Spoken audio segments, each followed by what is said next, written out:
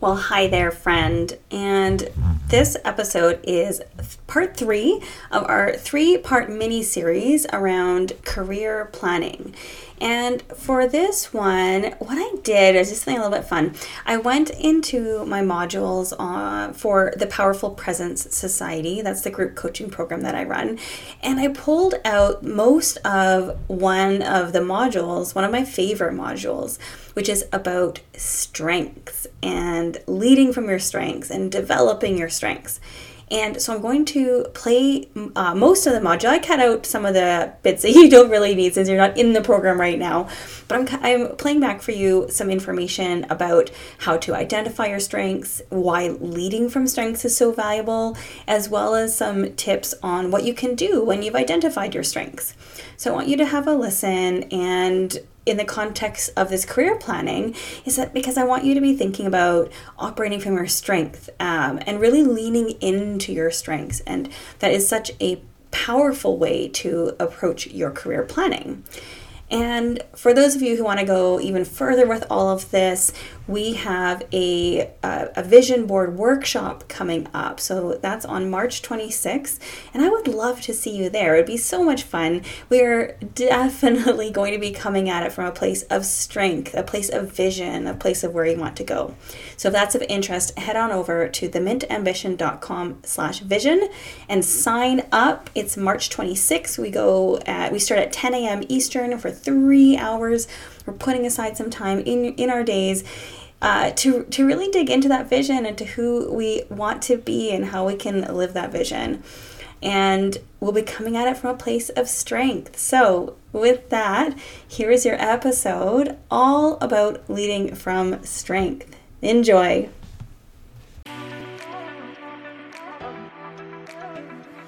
Well, hey there. I'm Liz St. Jean, and this is the Unruly Leadership Podcast, where I help subject matter experts like you design a career you love on your terms. We're going to talk presence, productivity, career, and having it all. Unruly Leadership is where strategy meets intuition to help you break the rules, ignore the rules, and make your own damn rules in your life and career. Or, as my 4.5-year-old would say, we're going to take over the world.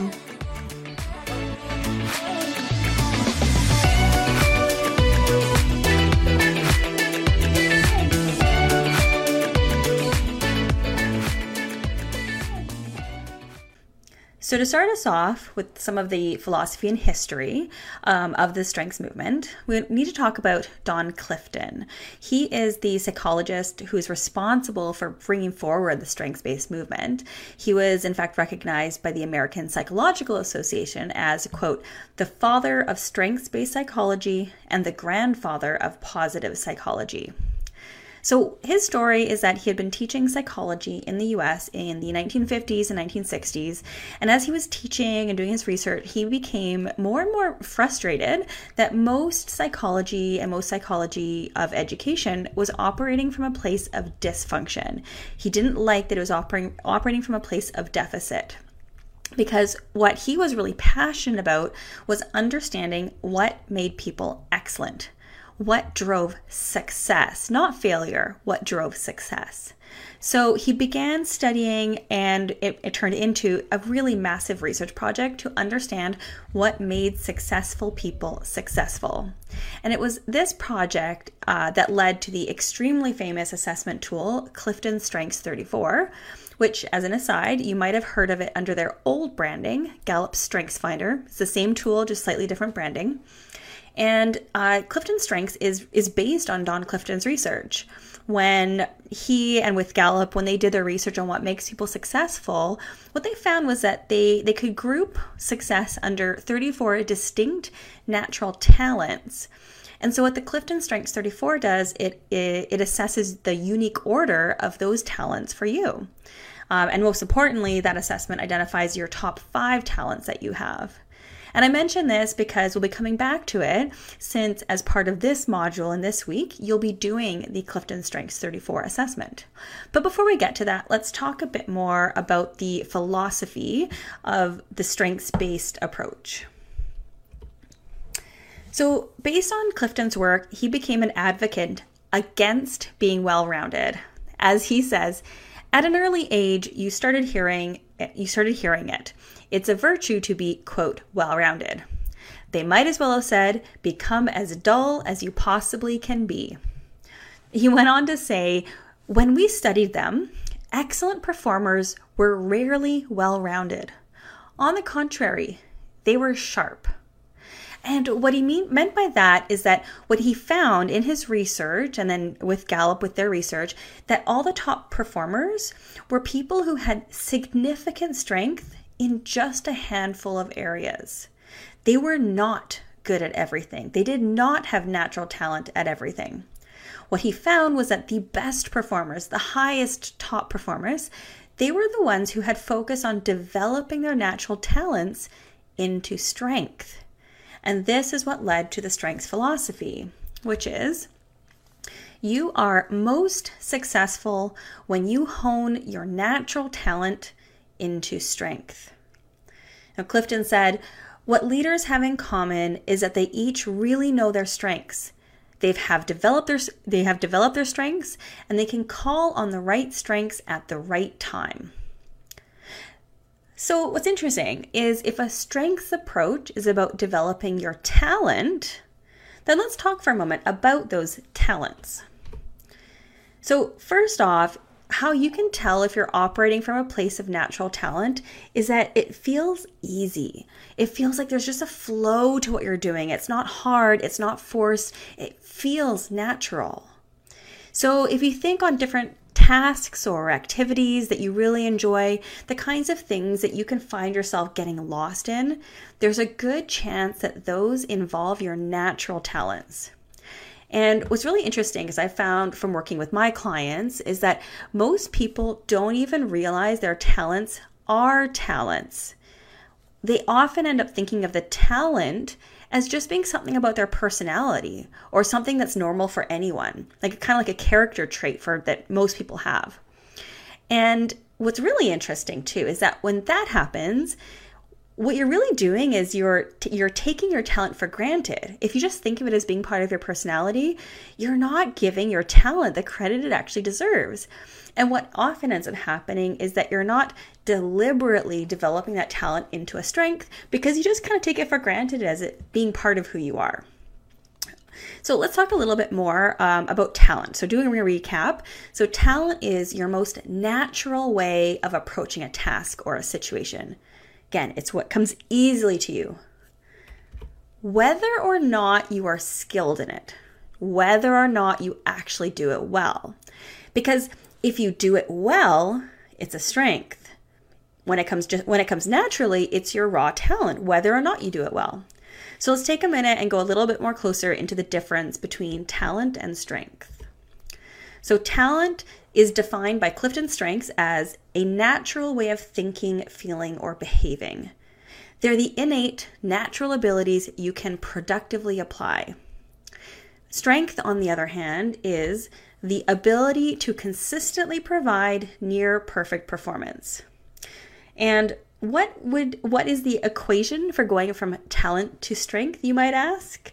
I'm so glad you did ask. So the equation is talent multiplied by investment is what leads to strength. And that leads to the question, well, what kind of investments will lead to a strength? There are 3 core investments to move your talent to a strength. So first is deliberate practice. There's a common misconception out there, you may have heard it, that if you spend 10,000 hours on something, you are considered an expert in it. Unfortunately, that was not precisely what the original research said. The original research behind that 10,000 hours is that when someone spends 10,000 deliberately and productively practicing, that's when they become an expert. Which leads to the second point, focusing on developing skill around your talent. Because it's not enough to simply practice. You may have heard the term practice makes perfect. Unfortunately, that also is not true. Practice simply makes permanent. What you want to do is develop your skill. And what that means is that you take time to assess, to receive feedback, whether that feedback is through self-reflection or you ask for external feedback from someone else. And then the third investment is to build up your knowledge base of information about the skill or talent. So even right now in this program, you've been building up a huge amount of knowledge about how to develop yourself on top of all the specific topics we've covered, from energy, leadership, through to this week on strengths. And to really develop that talent into a strength, you need to continuously work on practicing, developing, and building your knowledge base. But here, I'm going to stop for a moment. There's a really common misconception about the strengths approach. You might see this out there in, a Forbes article kind of style or someone's blog. The myth is that in a strengths approach, you ignore your weaknesses. And this is actually not true. There is nothing in the strengths approach, either generally or the Clifton strengths approach specifically, that says you should ignore weakness. And what I like to really point out is that there's a difference between talent and skill. So with the Clifton strengths, they often use a lot of the same words for talent that you might think of as a skill. So for example, one of their talents is communication. Now, if you're anything like me, you may or may not be, but for me, communication as a talent, as a Clifton strengths talent, it's pretty far down my list of 34. It's actually 20 of 34. And at the same time, throughout my career, I almost always receive praise for my ability to communicate. So in this case, what it is that there's a difference between Gallup's presentation of the communication talent versus what I was being reviewed for was my communication skill. And really, there are many skills that are absolutely critical for you to develop, especially if you want to move up in an organization. Even if the talent, that same word, the same word like communication is both a skill and a talent, even if communication talent isn't very high, you need that communication skill to be successful in an organization. Communication really is a good example because it's probably the most critical skill you need as a manager, as a senior leader, as any kind of influencer within an organization. You really want to hone that communication skill. But that doesn't mean you need to have communication as a talent to be able to develop your skill. And I'm actually going to take us on a little bit of a side detour because I want to teach you a really, really important concept about skill building. This comes out of the adult learning and adult psychology literature, but I think it's really important to understand. And what it is that there's a model around the 4 stages of skill competence. And it's based on the research into learning, the psychological research into learning. Now, if you can accept this model and really internalize it and apply it to your own learning without judgment, releasing your judgment, it truly can be powerful for you and your development. It will speed up your development so quickly. So the first stage is called unconscious incompetence. At this stage, it's when we're applying our intuition to a skill, to a task, to a situation. But unfortunately, it's the wrong intuition in a sense. So when we're in this stage, we don't even recognize that we don't know how to do something well, or we don't really think it's that important of a skill to develop. Now, this is the most difficult stage to leave because it is very psychologically painful to recognize that we're not good at something. And especially if we've had a pretty successful career already, it's hard to kind of say to ourselves that, we need to really work on this skill area. What can actually happen is it can send you in a bit of a catabolic tailspin, really, and that's a completely natural reaction. What's happening is your brain is trying to keep you safe. I like to think of it sometimes like a Teflon pan. So when you're cooking and you've got a Teflon pan in front of you, whatever you're cooking just slides around. Like I think about cooking eggs. When you're frying eggs on Teflon pan, you can kind of push it around the pan. Well, our brains do that when we're unconsciously incompetent. All of our brains do this. When it just kind of slides around the issue because it doesn't want you to feel hurt. It doesn't want you to feel badly about it. So when you can let go of your judgment and you can be just completely neutral, open to growing, recognizing, hey, I am a total beginner in this, and approach it from an anabolic place, then you're going to be in a really fantastic position to move into the next stage. And in that next stage, stage 2, you recognize it's the conscious incompetence. And in this stage, you recognize that you do need to develop a skill. And so you start actively developing the skill.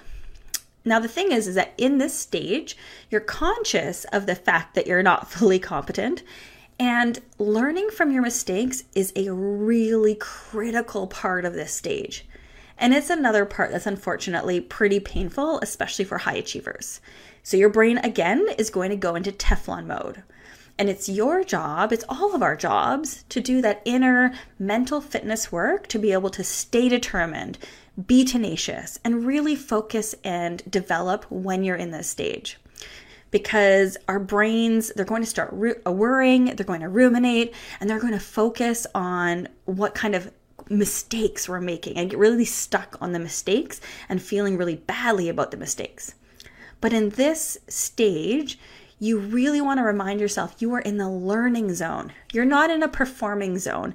You're learning. Be an open learner. Be a beginner learner. Have a beginner mindset. Because the more you can embrace mistakes as an opportunity to learn, the faster you'll move to stage 3. And in this stage, the other thing I want to point out too is that you're really going to be focused on building up a lot of knowledge about the skill and really starting to develop it. So remember back to those 3 investments. When you're at that stage 2, you want to build your knowledge. You want to really be conscious of developing a skill. And that's going to help you move to stage 3, which is conscious competent. So at this stage, you're aware, you're quite aware of what you're doing, and you're competent of it. You're competent at it. By this point, like you know how to do the task, you know how to do this or perform the skill, and you can actually do it pretty well. You're actually pretty okay. You're pretty good at it, but it takes concentration, and it often takes preparation too. So in this stage, you're going to be focused on developing the skill and practicing it skillfully, not just practicing it unconsciously, but practicing it skillfully. So as an example, let's say that you've been working on having difficult conversations. You first recognized that it was an area you really needed to work on. Then you started working on it. It wasn't so great at first, but now you've gotten to a place where you're like, okay, I can do these. But most likely, you're spending a lot of time preparing for the conversations. You're thinking over the points you want to make. You're kind of rehearsing the conversation in your mind. And then during that conversation, you're focusing really closely on listening to the other person. You might pause a lot while you're sharing your own thoughts because you want to make sure you're formulating it and you're phrasing it in the way that it does the best for that difficult conversation, right? That's you're consciously competent. And most likely afterwards, after that difficult conversation, you feel completely drained. You are just absolutely exhausted because you have just spent so much mental energy focusing and doing a really great job. And what you're going to want to do is find a way to restore yourself. You might go for a walk, maybe do some yoga, work on your breathing techniques, whatever it is that works for you as a restorative technique. You're most likely going to be using this when you're consciously competent and working on that skill. Now, once you've done that enough and you've really been deliberate, right? Thinking back to those, I don't know if it'd be 10,000 hours or not, but thinking about that concept of like deliberate practice, deliberate development. When you've really had a chance to do that, then you're going to get to stage 4, which is unconscious competence. So when you get to this stage, you've practiced a skill to the point that it really is second nature. It's easy to perform. You don't even think about it. You can do the skill even while doing another skill. So for example, if you are unconsciously competent at both listening and guiding conversations, you could do them pretty much at the same time. Switching back and forth between them is still technically task switching, but you could do both of them. And that's actually the hallmark of being a really skilled facilitator. So a lot of times people ask me, how do you facilitate? What are the skills for facilitation? To be a good facilitator, you need to be good at both listening and guiding conversation simultaneously. So, and even going back to the difficult conversations example, if you are unconsciously competent at difficult conversations, it means that you have really worked at that skill so well to the point that you can walk into difficult conversations with maybe just a bit of prep. You probably still need to prep, but you're able to approach them with an ease. It's natural, it flows. So that's skill competence. Now, when it comes to developing our natural talents, remember that they are different from skills. So I'm going to move on now, and we're going to switch back over to talents, and we're going to talk about the 3 dimensions of a talent. And this is because all of your natural talents are going to show up along 3 dimensions. Now, the first is when you're using your talents, they show up either intentionally or unintentionally. So when you intentionally apply your talent, it's conscious. You're aware of what you're doing and you're deliberate in using your talent in that situation. Now, this can be very productive for 2 reasons. The first is that by being intentional, you're more likely to apply the talent skillfully. Now, second, it also gives you an opportunity to practice. And if you remember back a few slides ago, I told you that practice is one of the types of investments to move your talent to a strength. Now, that said, for this dimension, you don't always apply your talent intentionally. You don't have to. For one, it really does take extra energy and mental focus to apply your talent deliberately. So it would be incredibly draining to try to constantly work on your talents all day long. But also, the stronger and the more comfortable you get with your natural talent, the more likely you are to use it skillfully, even when it's unconscious or unintentional. So this harkens back to that stage 4 of the skill. With your natural talents, it can kind of be like that too. The more you work at it, the closer you get to that stage 4, where you're just sort of unconsciously applying it very productively. Now, the second dimension is the balcony or the basement. When your talent shows up on the balcony, that's the phrasing we like to use in the strengths world. When your talent shows up on the balcony, that's when you're using it productively. And that's when the talent is an advantage. And when it's like this, other people perceive your talent as a strength when it's showing up like this. On the other hand, talents can also show up in the basement. This is also called the shadow side of your talent. And it basically means that that same talent, it's in the basement when it's being mismanaged. And that's when it actually is more of a disadvantage. And you can have blind spots. So what's really interesting is that often when you get feedback about one of your weaknesses, in quotes, usually what's happening is that your talent is showing up in the basement, or you're overusing that talent and it's being perceived as a weakness. So I'll use one of my examples because one of my talents is competition. And when competition shows up on the balcony for me, it means that I'm motivated by benchmarks. I love to know how I'm doing, how my team is doing compared to other people, compared to others. I just like to know. I really thrive on competition. But this can also show up in the basement if I get stuck in comparisonitis and I start feeling discouraged if I'm not doing as well as I thought I should be doing.